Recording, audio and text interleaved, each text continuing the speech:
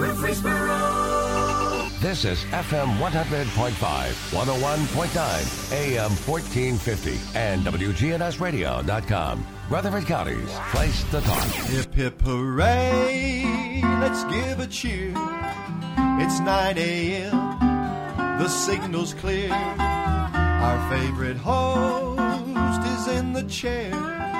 The Truman Show is on the air. It's The Truman Show with Truman Jones. A look at the politics, news, sports, and people that are shaping Rutherford County. The Truman Show is on the air.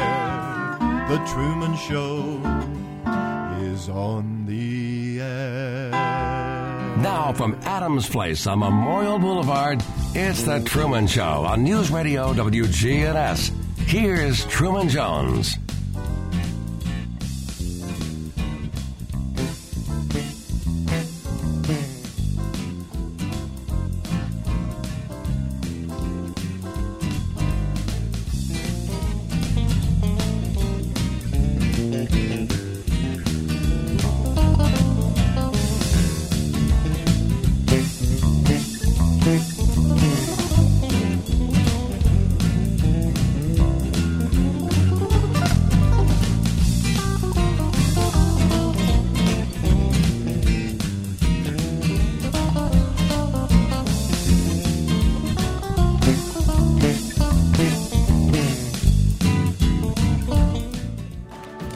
At Heritage South Community Credit Union, we help when others won't.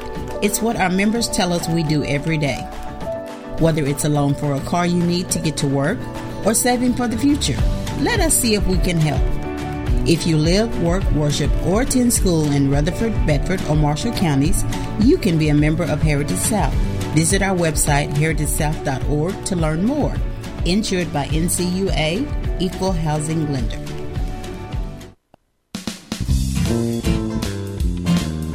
Out to the Truman Show now, live from Adams Place. As law enforcement, I'm against. I mean, I can't understand how you could say that sitting on a man's neck for 9.5 minutes is what we should be doing. You don't see the whole picture, do you? I do see the whole picture. No, you don't. All right, Truman, you're on the air.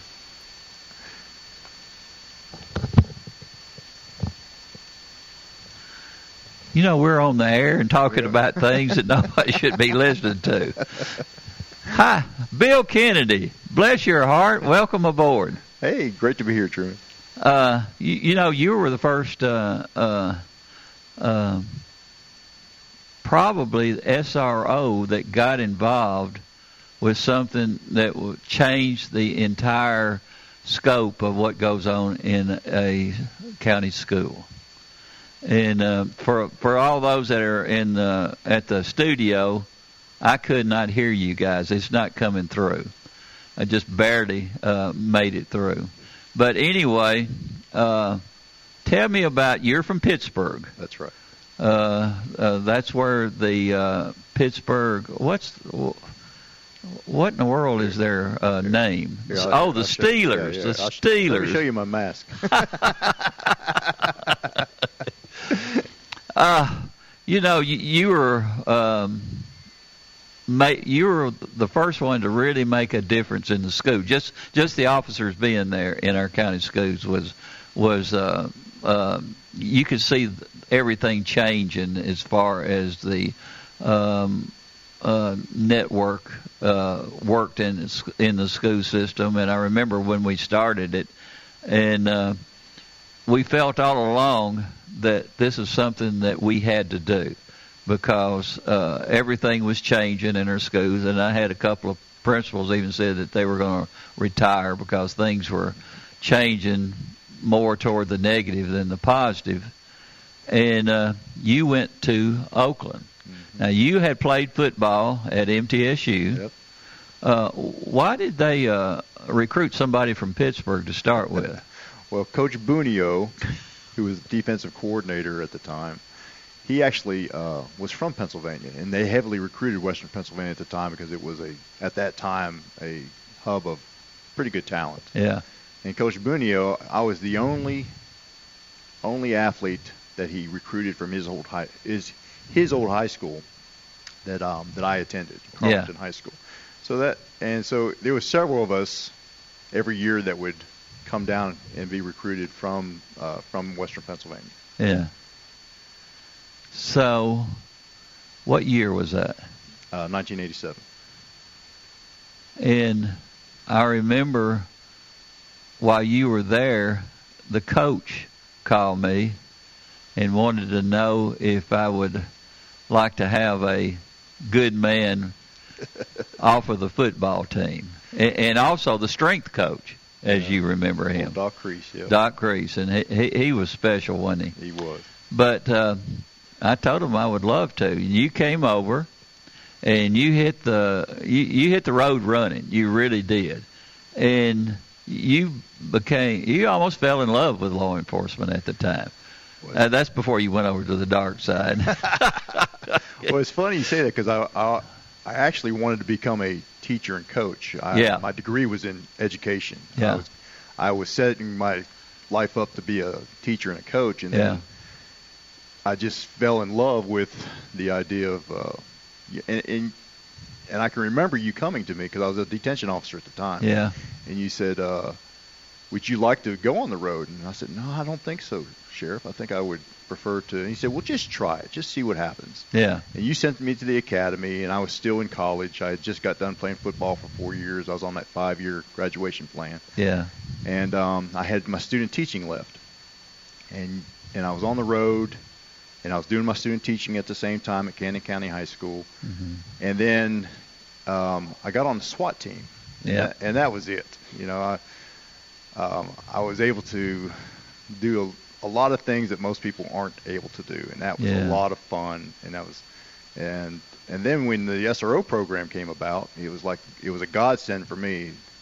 My path was now in check because I got to coach, I got to teach, I got to be a police officer, I got to be on a SWAT team. I had the best of all worlds, and then, of course, I was able to get promotions at that time, and I was able to start moving up the ranks. And you know, the idea of going back to teaching at that time was out of the question. So. Yeah, you loved what you were doing. I did. I loved every bit of it. It was the best job on the face of the earth. I loved being a school resource officer. I loved everything about it. Loved the parents, loved the kids, loved the teachers, loved everything about it. And the whole environment changed because we were looking to make our department better than any that was in the state of Tennessee, and we wanted it to be something that Rutherford County could be proud of. And we were able to relate to almost everyone. We enjoyed serving the county at the time.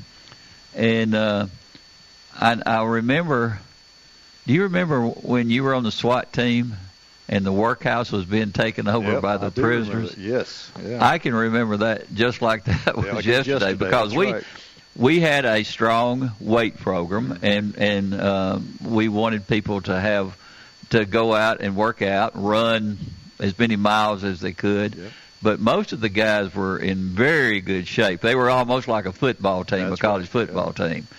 And I never will forget when we went through that door that they had commandeered, and they're all waiting to jump our officers. And then all of a sudden, all those big guys came through there, and that was it. Well, the funny thing was is they had barricaded the door, and I was the guy that was going to lead the I had a shield, and I was like a battering ram. I was about to knock down their what they put in front of the door, their barrier. Yeah. And all of a sudden, this huge boulder came flying through the air and hit the shield. Yeah. And it kind of stunned me for a second. And I said, well, let's go, boys. You know, I was ready then. I was like, it's time to go in.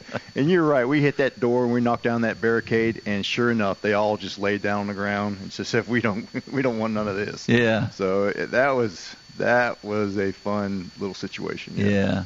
Now, you were very intimidating back then.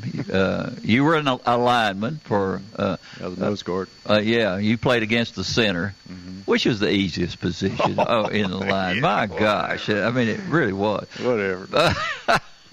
But anyway, when you had that first incident at Oakland School, tell me a little bit about it, because I can tell people now that the principal, Mr. Blair, over at Oakland that time, called me after that happened. He said, Truman, he says, I was planning on retiring, but I think I'll stay another year or two. Tell me what happened. Well, these young people today, especially like these huge basketball players, they're 6'6", 6'7", 6'8", and so there was two giant men. Mm-hmm. You couldn't call them boys because they were huge. Yeah. They were probably 6'7", 6'8", and they were going at it. And then all of a sudden there was like 500 young kids surrounding the fight. So it was a melee. Yeah. And so and that was right when the program started. And of course, one of the problems we were having was all these riots, or so-called riots at the time, that were happening inside the schools. And so I had to melee my way through this crowd to get to those gentlemen, and then literally took both of them and pushed them up against the wall. And then, of course, one of them settled down and one didn't. Yeah. And so, then I had to pull him aside and settle him down, and so that I could neutralize the situation. Yeah. But nonetheless, that was a big step in the right direction. Yeah. Mr. Blair told me that as soon as you did that, he said you could hear the kids going, ooh, and all of a sudden they were heading back to the class as fast as they could go. Yeah. Well, of course, back then, and I don't know if they still do that now, I suspect they do, is that, it was a fight. And back in those days, it was 1993 when we started the program. Yeah. Everybody would say, well, kids were kids. But this was, if you had the same situation out in a bar or out in public, well, you would arrest them. Of course. Because it's a fight. Yeah. And that's what we did. And, we set the law there. It said, anybody who's going to disrupt and destroy property and fight each other, well, they're going to jail. Yeah. And that's what we did. We took them to jail. You have to have that strength and that size and the ability to control those things, which we tried to put the biggest guys and the ones that could build up a relationship with the kids in the school. And you became law enforcement officers, teachers, mom and dad. You were everything. And it was amazing how the kids changed in how they viewed law enforcement officers, and they were willing to share any kind of information with you. And I think that the relationship that you built during that particular time was really more than anything else. But they have to respect you. Well, let me tell you a story. I'm coaching my little grandchild in wrestling now, and so we had a wrestling tournament this past weekend up at Wilson Central in Williamson County. And so I went in there, and which you're retired now. I'm retired now. That's right. And so, sure enough, here comes 3, 4, 5 Oakland kids just coming up and hugging me from, 30 years ago. Yeah. And so now, and these kids now have kids of their own that are about to have grandkids, and so it was really fulfilling to know that you've made an impact on somebody's life, that 30 years later they're wanting to come up and hug you and thank you and love on you. So that's what was the most rewarding thing about the SRO program, is that you actually felt like you're doing something right. Yeah. And of course you had a son, Sean, who you were I used to go watch you try to teach him how to wrestle, and bless his heart, he'd start crying, and I didn't know whether we should have some type of arrest there for bless his heart. And he turned out to be a national champion wrestler. That's right. He had full scholarship, and he was a 2-time state champion here in Tennessee. And I invited him to come on the show this morning, Truman. I wish you had. I wish he had too. He's probably listening. But Sean. Hey, Sean. I don't ever get to see him anymore. Oh, I don't me either. He got a girlfriend. He's working at the workhouse now. So I don't get to see him much either. But it's funny because my grandson, Walker, who's now wrestling, he's just like Sean. I mean, just a soft-hearted, sweet young man. Yeah. And, you can coach and coach and coach, but you raise your voice just a little bit, saying, "Hey, come on, let's go." And sure enough, here comes the Gator tears. And so, oh, bless his heart. But he's an amazing young boy. He won his first medal this past weekend. I'm so excited. He got 3 pins. We got the state championship up in Wilson County this coming weekend. And so, and I'm helping. Didn't that make you feel like a traitor? Winning in Wilson County? No. No. No. We'll take a win anywhere we can get it. What are all the things that you did and the other SROs did that made them so strong across the United States? Because at one time you guys were the best SRO program. And I give you a lot of credit for how you were able to create all the different programs that made us stronger. Well, certainly it was, it was finding the best talent, because you had to find a very specific person and personality to go into the schools to do this job. Yeah. Because you couldn't get that, that rookie cop who was on the road, who had that blue light syndrome, who the only thing he or she wanted to do was make arrests. Yeah. You had to get someone who had a heart for kids. Yeah. And then you find talent like like people like Bill West and Dan France and all these other amazing. I can name off 30 SROs just off the top of my head who just did an amazing job for us at the Rutherford County Sheriff's Office. But that was the difference, is finding that individual who wanted to be and make a difference in kids' lives. Yeah. And then, of course, you build programs around those individuals. Some of those guys would come in and say, "You know what, I think I'd like to start an archery program." I said, "Okay, well, let's figure this out." Yeah. And sure enough, every county school in Rutherford County now has an archery program.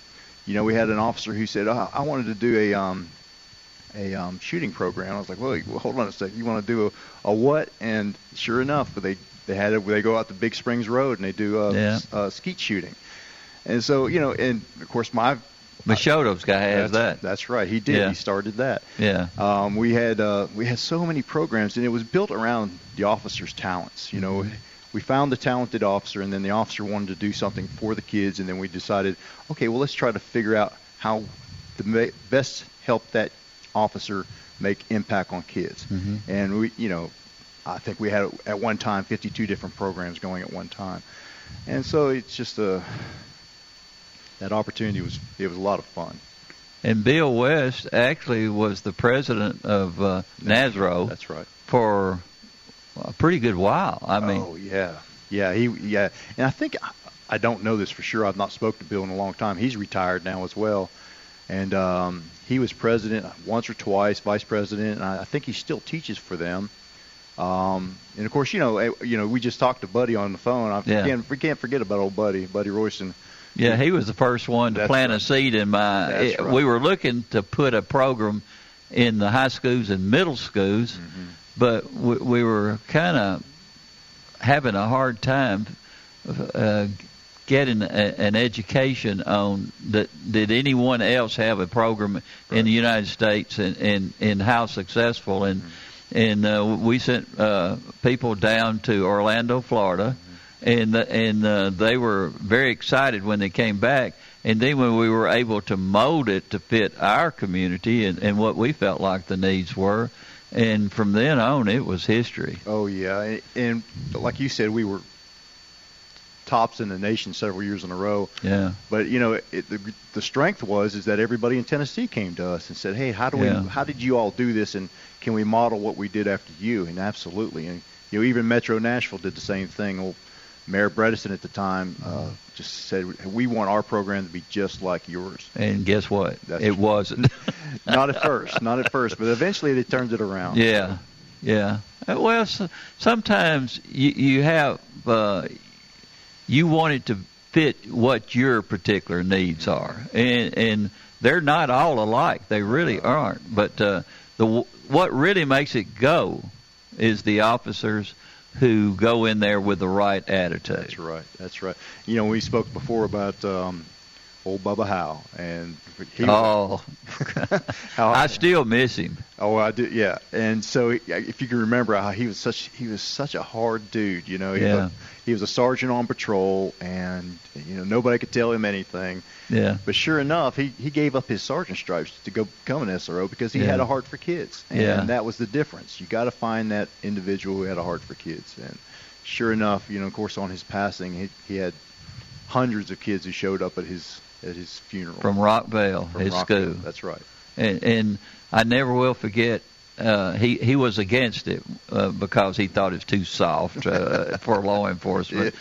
And it wasn't long that he was starting to hear some things, and he came to me in the office, and he says, I think I want to do that. Mm-hmm. And it just so happens we had Rockvale open at the time, and I told him, that's your school, and you molded him into what you felt like they would need at Rockvale.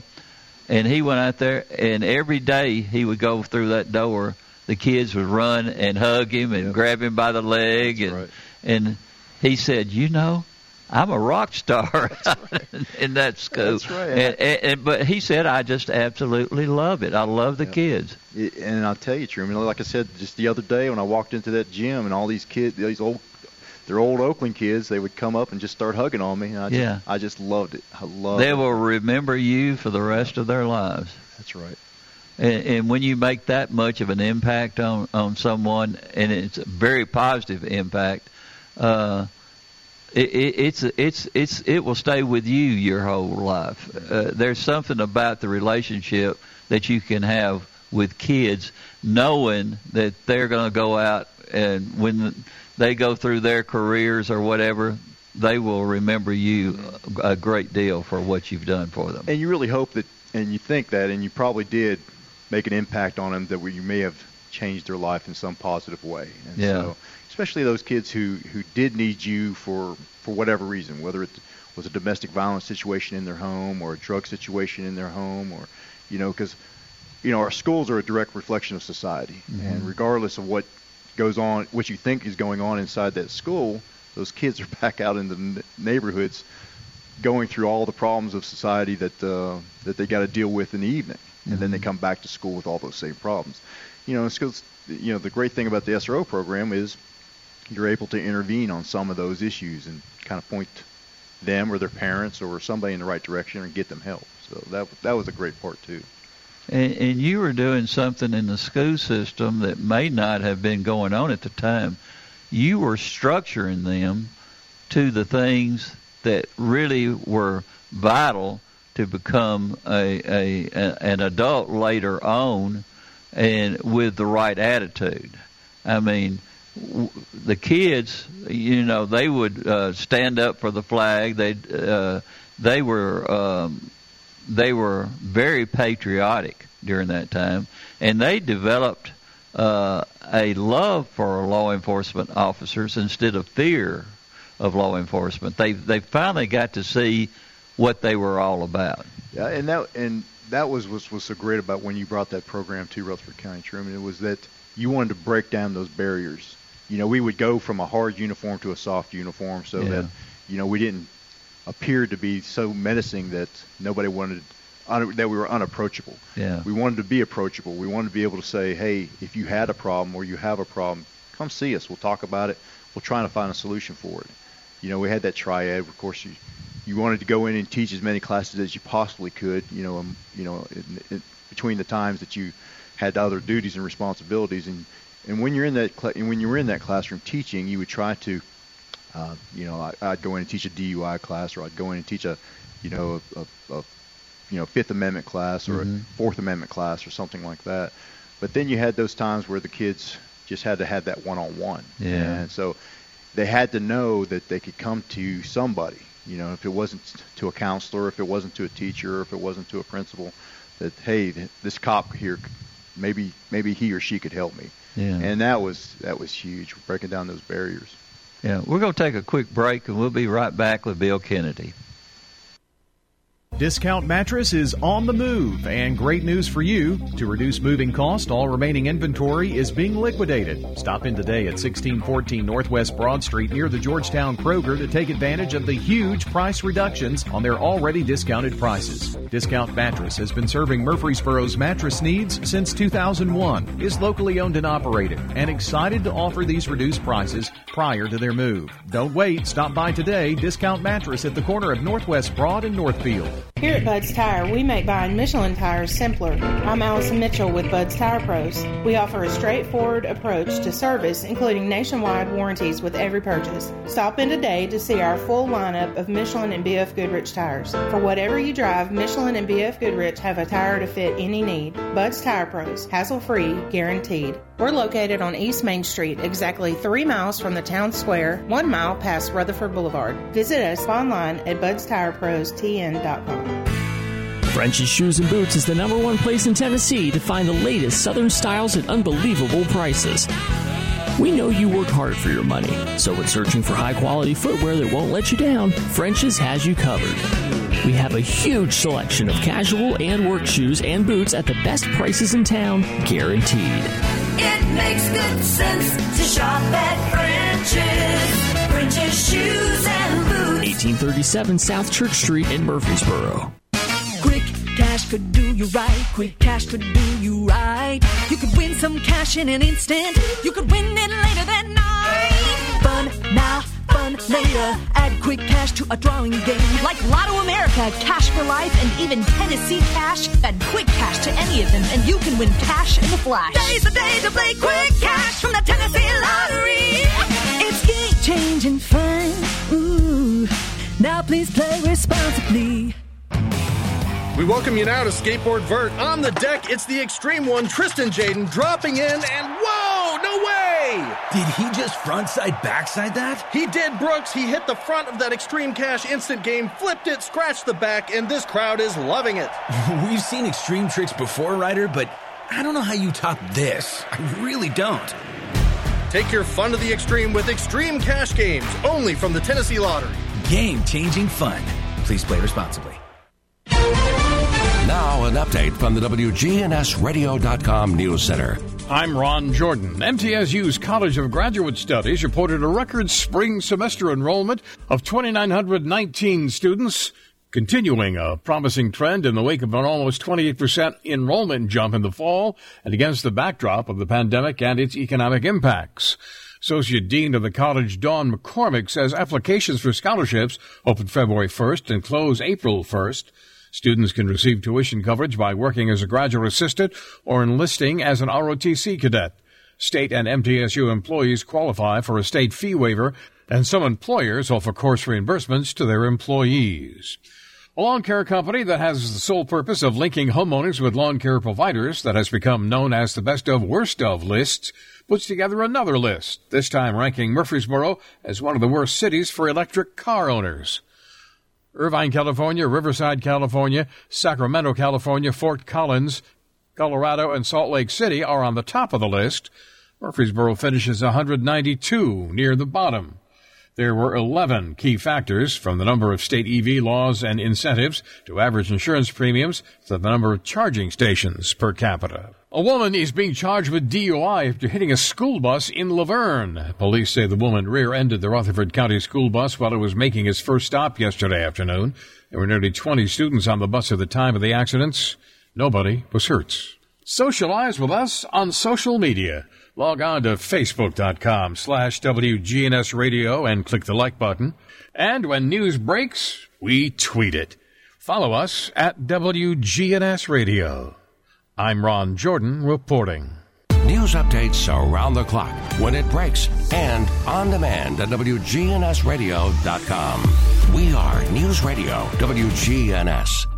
This is Lisa Halliburton at Bell Jewelers. If you're not getting out and about, feel free to visit us on our website. It's belljeweler.com. And we have all of our merchandise online, plus merchandise that we can get in very quickly for you. Also visit us on social media, Facebook and Instagram. You'll see all our promotions. Bell Jewelers, 821 Northwest Broad Street, across from Toots. Del Walmsley here. The first thing you're going to have to learn is until you stop expecting the politicians or anyone else to change your life isn't going to change.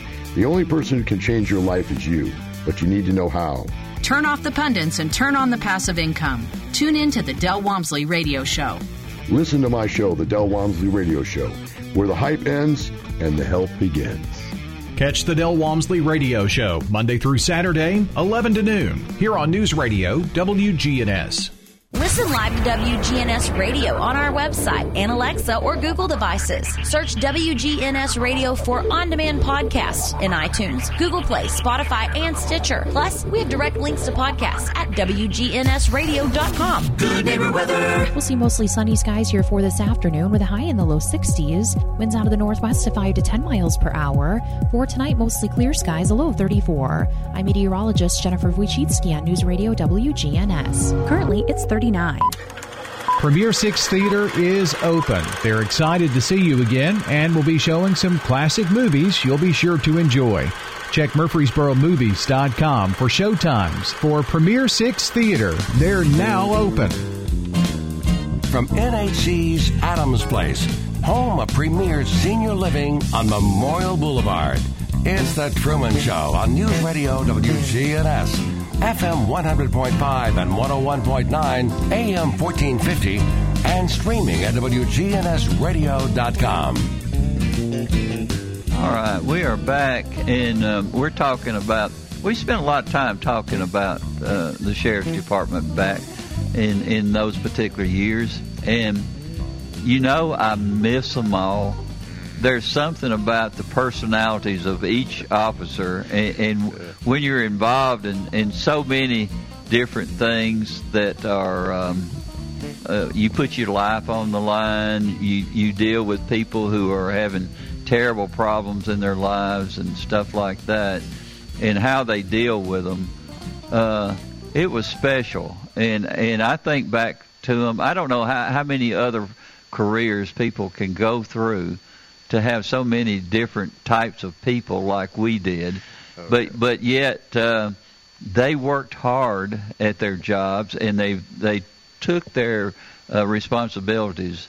I mean, they wanted to succeed in everything that they did, and when you have supervisors like you were over the entire SRO program, you were very animated in your job and what you wanted them to do. And it's not always easy to pull that off because you have so many different personalities. Yeah. You know, there at the end, there was we had 45 SROs at that time. Yeah. I think they're somewhere around 55 or 60 now, but we had 45 officers, 45 different people, 45 different personalities. Mm-hmm. And, of course, you know, you try to find the best solution for all the different problems, and you just can't. It's like putting out fires. But you're right. It's every one of them. They're like brothers and sisters. Yeah. And you know, and the great thing about the Sheriff's Department at the time is that, you know, literally we could walk into your office and talk to you, and whatever problem we had was solved right there and then, one way or the other, either good or bad. It may not have been, or ugly. Or ugly. You know, it may have not been what we wanted our solution to be, but it was solved. Yeah. And the door was closed after that, and it was done. And that, you know, it was more like a family type atmosphere, you know, and just I relished that because, you know, you think about police officers, it's a calling, and you know, they don't get paid much money. Yeah. You know, their retirement's not that good. You know, and so you got to find that special purpose who wants to serve. It's a service industry, and all those different personalities, all those wonderful people that I've gotten to work with over the last 30 years, just an amazing bunch of guys and gals. You know, I think one of the things, of course, the county had not exploded completely like it has now. Yeah. And we knew a great deal of people that were out in the community in every area of the community, and I think that the partnership that we had with people who lived here at the time was special. It hadn't really, the atmosphere hadn't really changed all that much, and people respected us. In fact, if we would go out and answer a call, a lot of times they'd want us to stay and break bread with them or whatever. Yep. But that small town atmosphere was really special for us during that time. Oh yeah. And I miss all of that. I really do. I miss the relationships between us and the people that we were serving at the time. Yeah, the telling part is like when you'd go to these breakfasts, like the Kittrell breakfast, the Las Castas fish fry, or the Smyrna fish fry, and you'd run into all these people who just wanted to come up and shake your hand and thank you for the job that you're doing. And that was rewarding. Or they would give us a hard time, in fun. Well, I mean, you got to have a sense of humor to be in law enforcement. Well, that's because it's you, Truman, because you wanted to banter with everybody. So everybody gave you a hard time.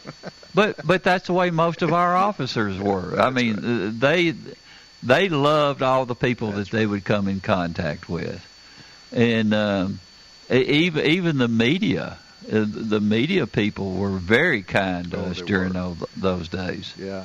Nick Barris, I remember he'd come down and we'd go out to lunch and we just had the best time just chewing each other back and forth. And so that was. Of course, Nick was sharp. He was trying to find out the inside scoops on everything that was going on. That's exactly right. He'd come down and go have lunch with us to get the scoops. That's right. Yeah.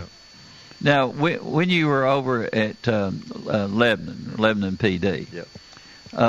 What was the difference in the atmosphere and the attitude over there as it was when you were over here in Rutherford County? Well, your frontline officers and the people you work with day to day, it's much of the same. It's you're all brothers and sisters. Yeah. You're all trying to protect each other's back and make sure that you go home to your family alive. That was all the same. But administratively, it was more business than it was family. Everything was to the point, and there wasn't everything was black and white, no gray area whatsoever, and so that was the difference. And so you just didn't have that atmosphere where we thought, okay, well, we're going to go over to somebody's house and enjoy breaking bread with them because we felt like we were family. Up there it was more like, they're the bosses and we're not. How many places can you work like we had here where I don't know how many times we would go help someone move? Oh, yeah. And you wouldn't have to hire anybody or ask for family to do it. Yeah. Our family. Every one of us would pitch in, and we would go out and help when they would move to another house that maybe they couldn't afford, like me. Well, it was almost kind of a rite of passage because if you got an opportunity to help somebody move, it was like, okay, you're part of the family now. Yeah. And I can remember moving you from where Riverbend. Yeah. Riverbend out to your current house. Yeah, to Buchanan. Yeah. You see, you moved from a 3-story, no, it wasn't that big, 5,000 square foot mansion into this smaller house, and we were like, where are we going to put all your stuff, Truman? We had no place to put it. I mean, it was unbelievable because you were moving from a bigger house to a smaller house, and I was like, where are you going to put all this stuff? And I can remember moving Buddy Royston's hot tub off the back of his. Bless his heart. Yeah. And then you even volunteered us out sometimes. Old Mary Woodard needed stuff moved over her house, so you say, Bill, go over there and move that TV. And I was like, okay, I'll go over and move that TV for her.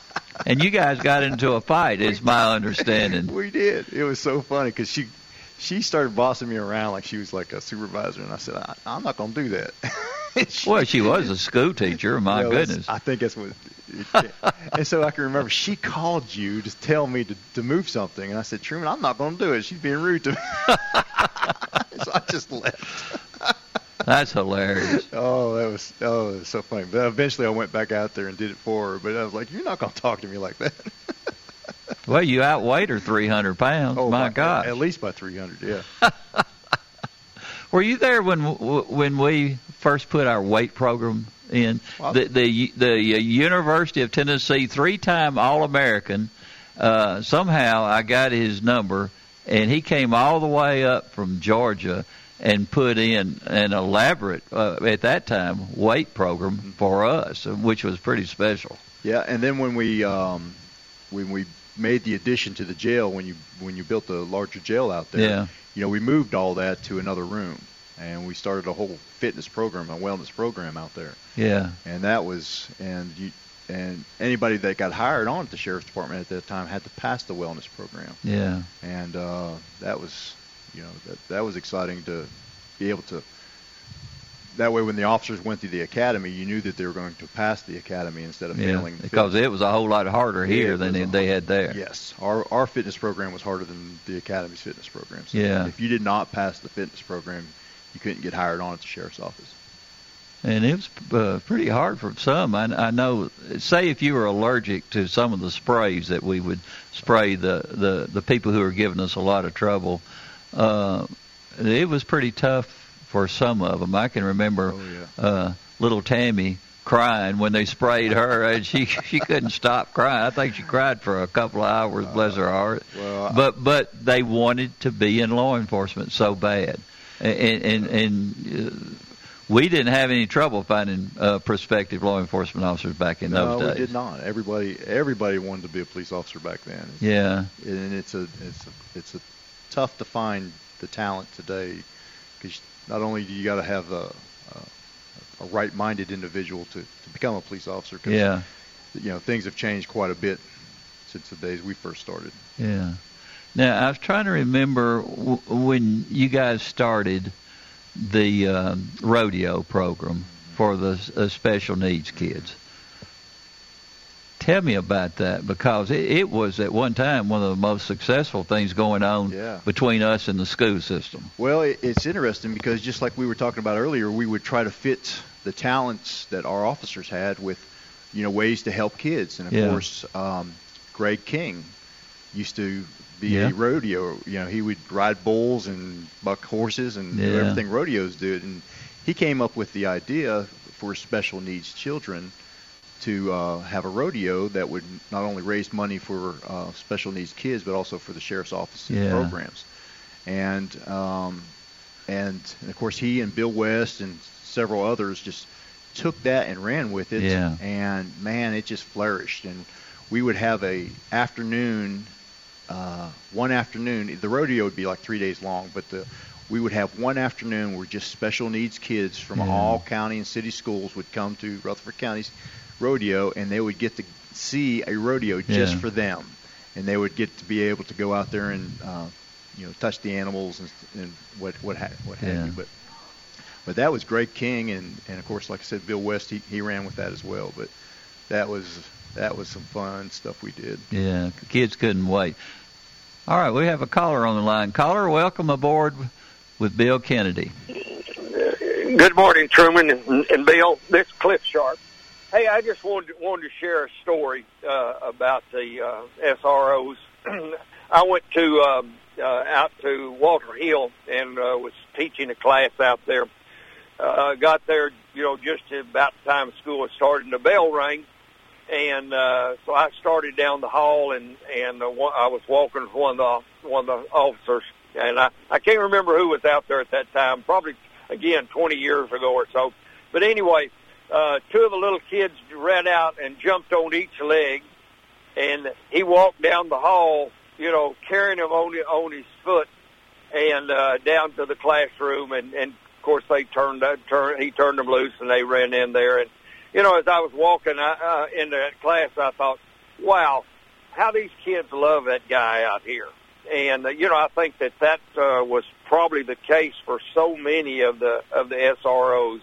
That the kids just literally love those guys, and they did such an outstanding job of of just complimenting everything that went on at school. But anyway, I just thought I'd call and share that story with you. Y'all have a great day. You too, Cliff. Thank you very much. I was having a hard time hearing, but I think you probably hear better than I do. Yeah. Bill. He was telling us a story about the SRO at Walter Hill and how the kids just loved.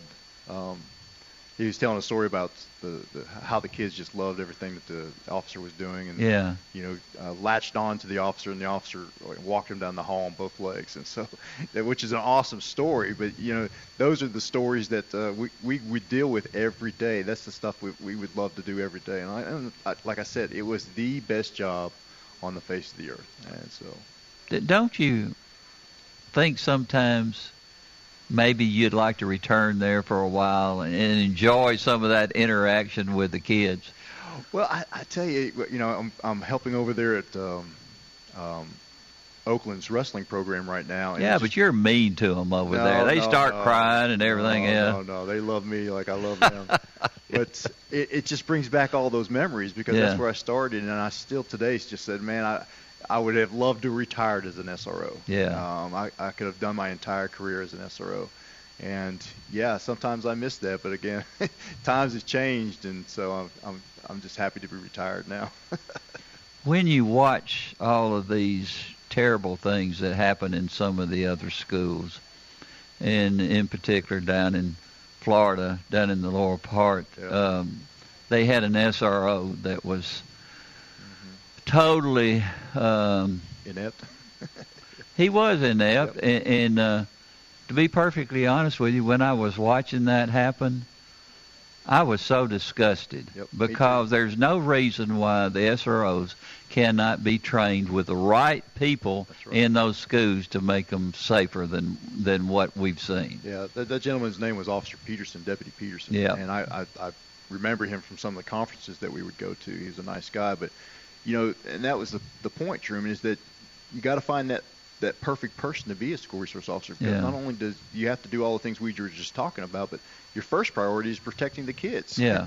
And if shots are fired, or if there's anything that an officer has to do, he has to protect the kids. Yeah. And so you don't wait for SWAT team. You don't wait for backup. You go, direct a threat, and you go dynamic, and you go wherever the shooter is, and you take the shooter out. And so, and he did not do that. And so, evidently they, from what I can gather on that particular incident, they had prior knowledge that something was going to happen. From my understanding, you're correct that in 99.9% of the incidents we dealt with, we knew it was coming because the kids would come tell us. Yeah. Because the kids knew that something was about to happen, or what have you. And so, it was so fortunate in Rutherford County that we never had a shooting here while the SRO program was involved. Mm-hmm. But we would stop 90% of the stuff that occurred simply because they trusted us. They'd come tell us that things are happening, and we'd stop them. Being proactive. So you can't let your guard down, and when you have the kids respecting you like they did at the time, there was a good chance that you was going to find out anything that was going to happen, whether it was going to be a gang fight or whatever. We didn't really have that particular problem. No, we were extremely proactive. We found out things that were happening, and we dealt with them. We didn't wait. We didn't wait for situations to occur. Mm-hmm. We'd go deal with them. And so, just like that situation in Florida, it should have been dealt with, and young people should have survived that. They didn't. Now, you guys were working on this program to keep the schools safe, I think, before the first incident ever happened, didn't it? Oh, yes. The one in Colorado? That's right, Columbine. And, yeah. I believe that was in 1999 or 98. It was 98, 99 when that occurred. And you're right. We would go and train all summer long, and luckily we had some SWAT officers. I was a SWAT officer at the time, mm-hmm. and so we had extended training, and so we would use that training to teach SROs how to go dynamic at the time. Up until 1998, everybody was like, oh, well, sit back and wait for SWAT. No, you can't wait for SWAT. Everything happens within 2, 3, 4, 5 minutes. Yeah. The entire incident's done within 10 to 15, 20 minutes. So you got to go direct to threat. And even before Columbine, we were teaching that. We were teaching going direct to threat. And that may be why we've not had any instances here. So. The media a lot of times was very disruptive. When you'd be watching all of those things that were going on at the schools and all of the officers trying to control the incident, a lot of times the media was not a positive influence during those particular times. No, they're always trying to get the scoop. They're always wanting to be, go beyond their limitations and their barriers. And even when the scene's not even safe, they would try to get the best angle or the best situation.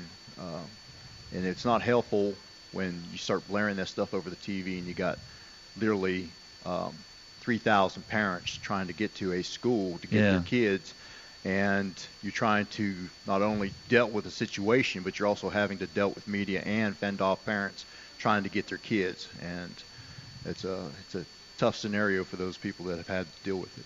Yeah.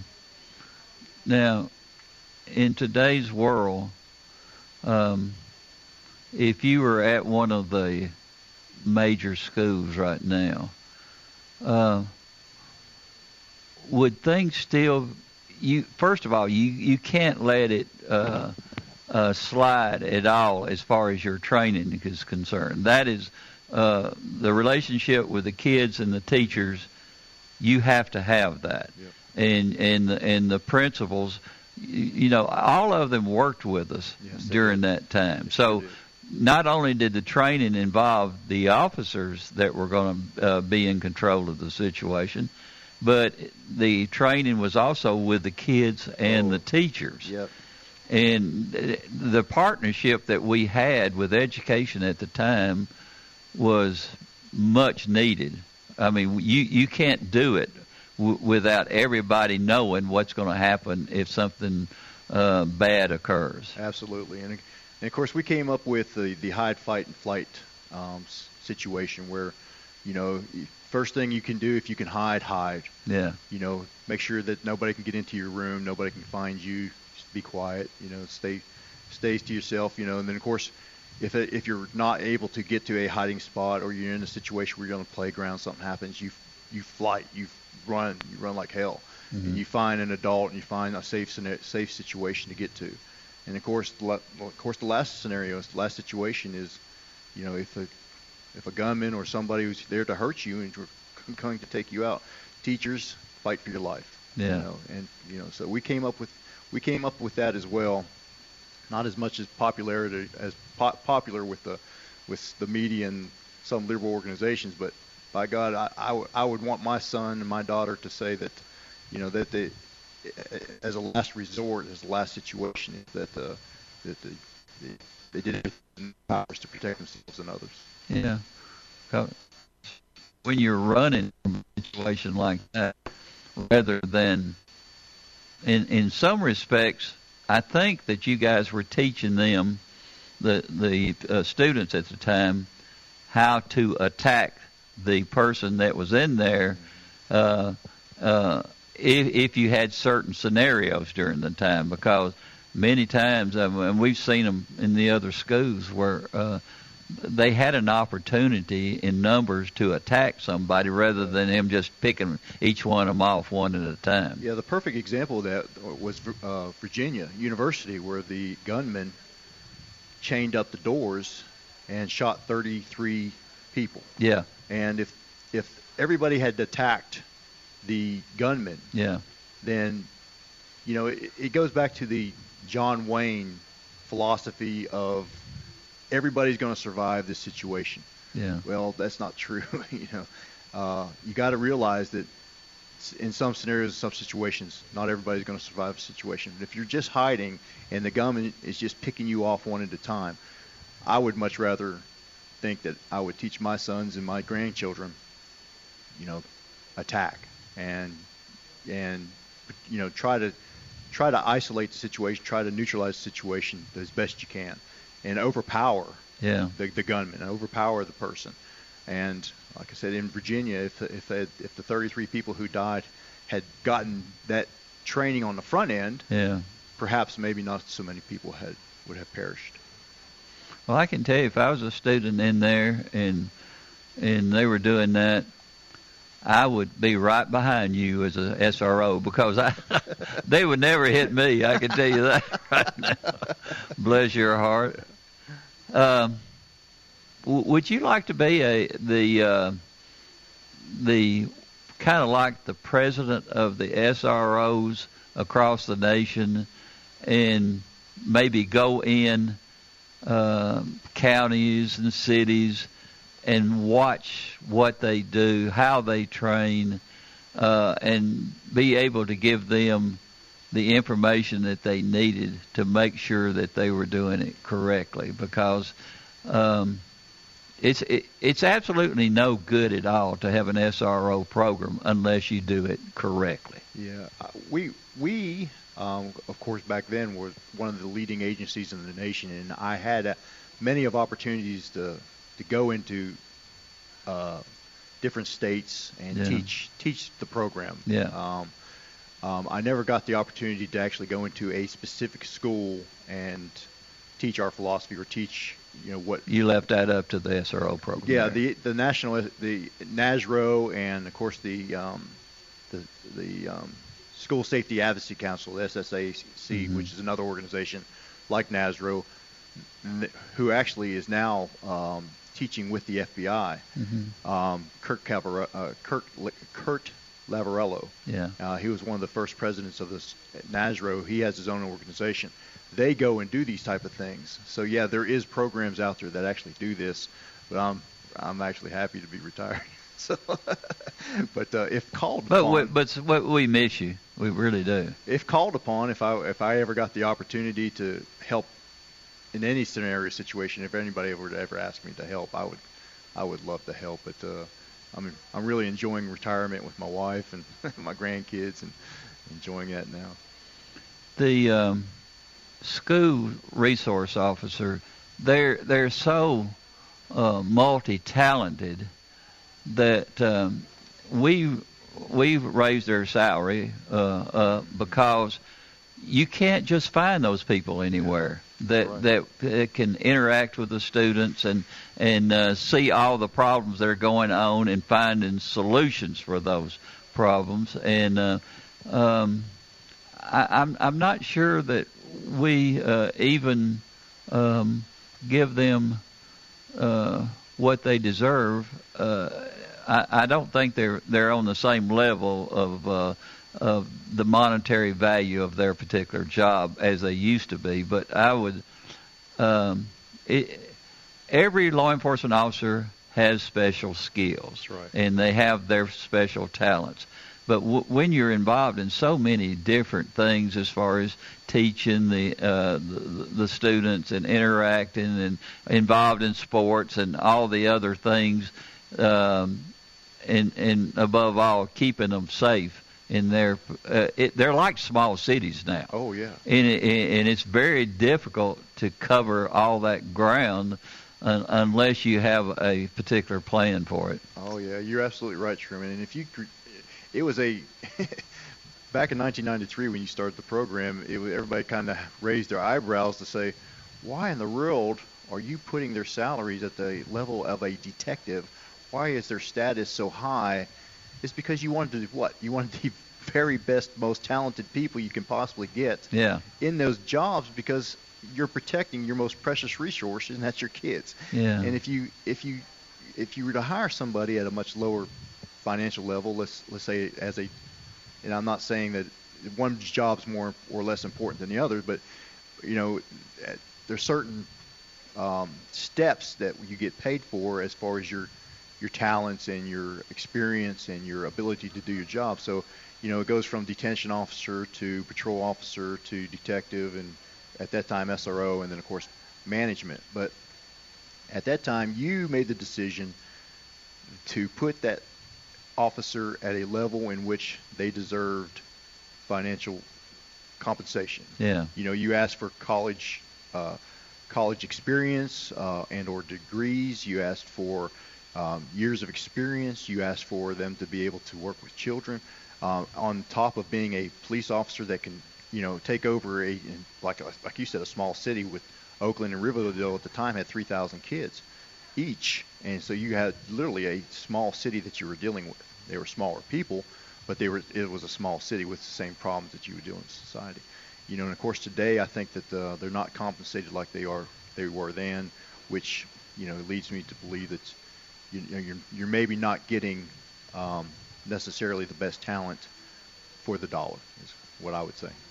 Yeah, and just like Bubba was, a lot of law enforcement officers, they don't want to be in the schools. And you have to have enticements for them to go from one position to another, and it's not that easy. But you think of the rewards of being there with the kids, getting to show them what real law enforcement officers are like. They're not like they're portrayed in the media and some of the other places like that. I've never seen law enforcement take so many attacks as they have. And if you notice, most of those are in the inner cities, the large cities, where maybe they don't have the opportunity to have a good relationship with law enforcement officers who go into these crime-ridden areas, and they're in there to protect the people, but a lot of times they become... It's like, when we used to have to go to family fights. Yeah. You would go there and try to protect one or the other, and I'd make sure that you always had two officers there so that you could separate them. And many times they would turn on the officer, which was one of the most dangerous jobs that you could have. Yeah. And I think a lot of that is what goes on in these inner cities. They will go in there to protect the people who are living there, and then all of a sudden they become the bad guys. Oh, yeah. And can you imagine? People don't understand when you go into those type situations, you're not only protecting those in the area, but you got to watch out for yourself too. Oh yeah, you got, I think I'm picking a really good time to get out of law enforcement because, law enforcement has changed quite a bit in the last several years. Yeah. And I think it's going to even get worse before it does get better. And lots of things have to change. And right now it's hard to say that. You're on the front line of these situations, these domestic disturbances, these mobs, these riots, and you're the number one person they want to assault. Yeah. They don't care. All of a sudden, blue lives don't matter, and so, it's lots of things have to change throughout our country. There's lots of problems in our country right now that have to change. I believe that. I wear my Blue Lives Matter shirt. And it seems like sometimes nobody even thinks about us until something bad happens. Right. Then all of a sudden you get headlines in the paper or whatever, and it's unbelievable. And what we started the program years ago where we would allow people to come in and study what it was like to be a law enforcement officer, right. even including the jail and things like that. And most every one of them says, gosh, I didn't realize what you guys had to do and all the things that you're involved in. And it's something that, and I know the city has taken that on here in Murfreesboro also, and in Smyrna, and it's important for the people that we're out there serving to realize what each officer has to go through when they make those particular situations possible. I can remember when you started the Citizens Police Academy, and I can remember them going through that, and it's the irony is that when I was a patrol officer in Lebanon, they would then come ride with us. Yeah. When I was at the sheriff's office, I really didn't have much interaction with that group because, I get to go talk to them for an hour or two, just tell them what the school resource officer program was. But when I was in Lebanon, they would come ride with us, and we would go on these hot calls. We'd be going, 120 miles an hour down the interstate, trying to get to either a wreck or a situation, armed subject or whatever. Yeah. And you're right. By the time the night was over, they're like, "Oh my gosh, I can't believe you guys go through what you guys go through." And I was like, "Yeah, this is every day." So. Well, can you imagine living in one of these big cities like Pittsburgh, up north, and going to a call with a person who is going through one of those programs, and then all of a sudden all heck breaks loose, and then all of a sudden everybody in that entire area attacks you, or either with a gun or a camera, and then all of a sudden everything is crazy. Can you imagine what would go through their minds when they see that? Most people have no idea what it's like to be a law enforcement officer, especially in today's time. Yep, the only thing they understand or know is what they see on television, and that's a different perspective. The one perspective that I really, and I was against it at first because I didn't really understand it, but I am all for it now, and that's body cameras, is that because, what someone says to me and what I say to them is now recorded. Yeah. And they can't lie about anything I'm saying, and I can't lie anything about anything that they're saying. Yeah. And so if you watch some of these body cameras scenarios or situations, that's the front line. That's what really is happening. And sure enough, you see some of these situations where these officers are, getting pounced on and rioted on and beaten on. Well, that's the real life. That's what happens out there. So. Yeah, if it's yours. Now, if it's the media's cameras, guess what?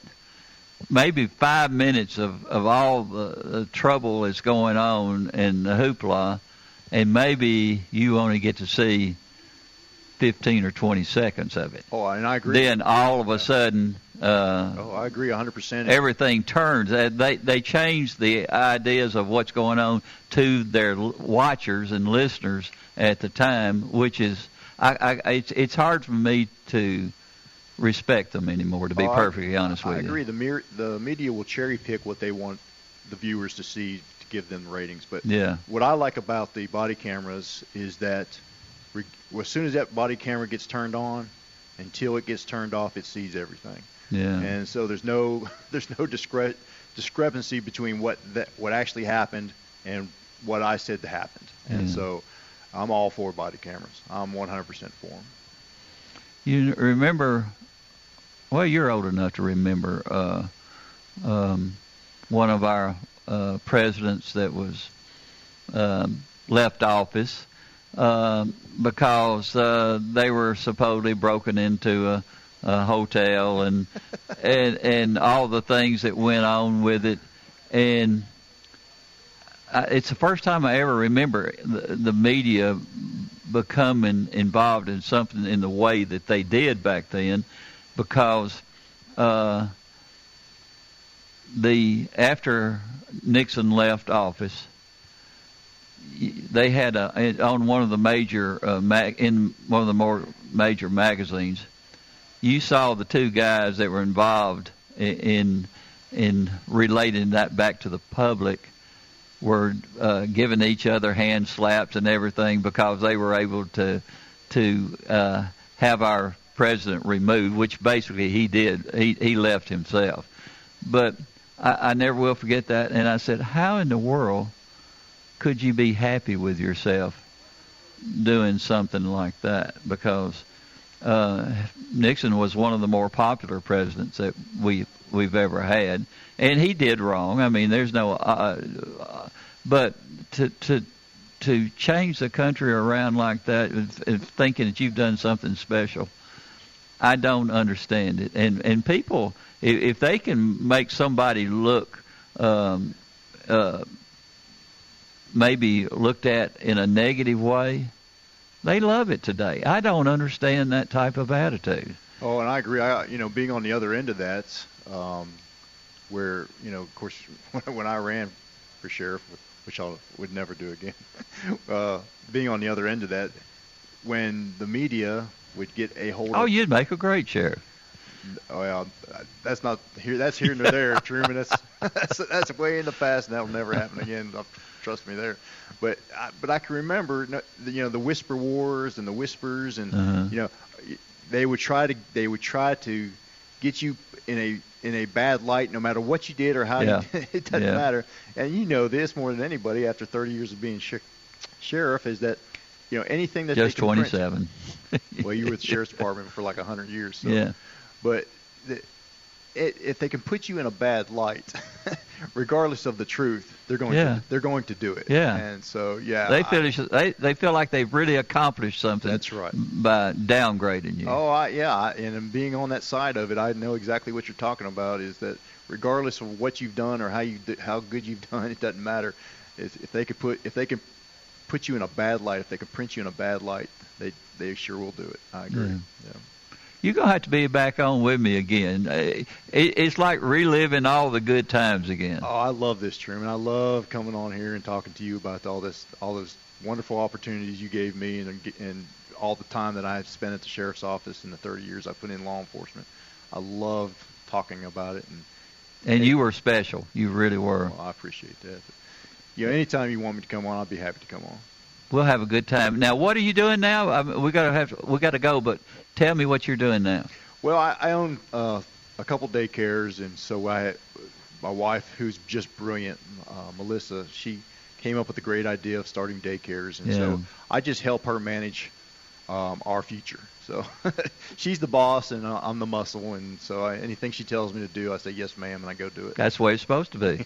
Yes, it is. Yeah, the ladies they get us through life in a special way. And she's just so smart. She she literally helped her oldest daughter start her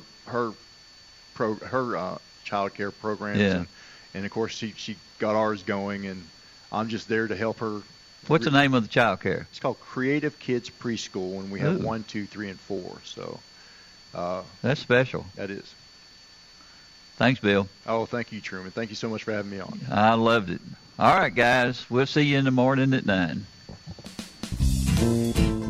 From NHC's Adams Place, home of premier senior living on Memorial Boulevard.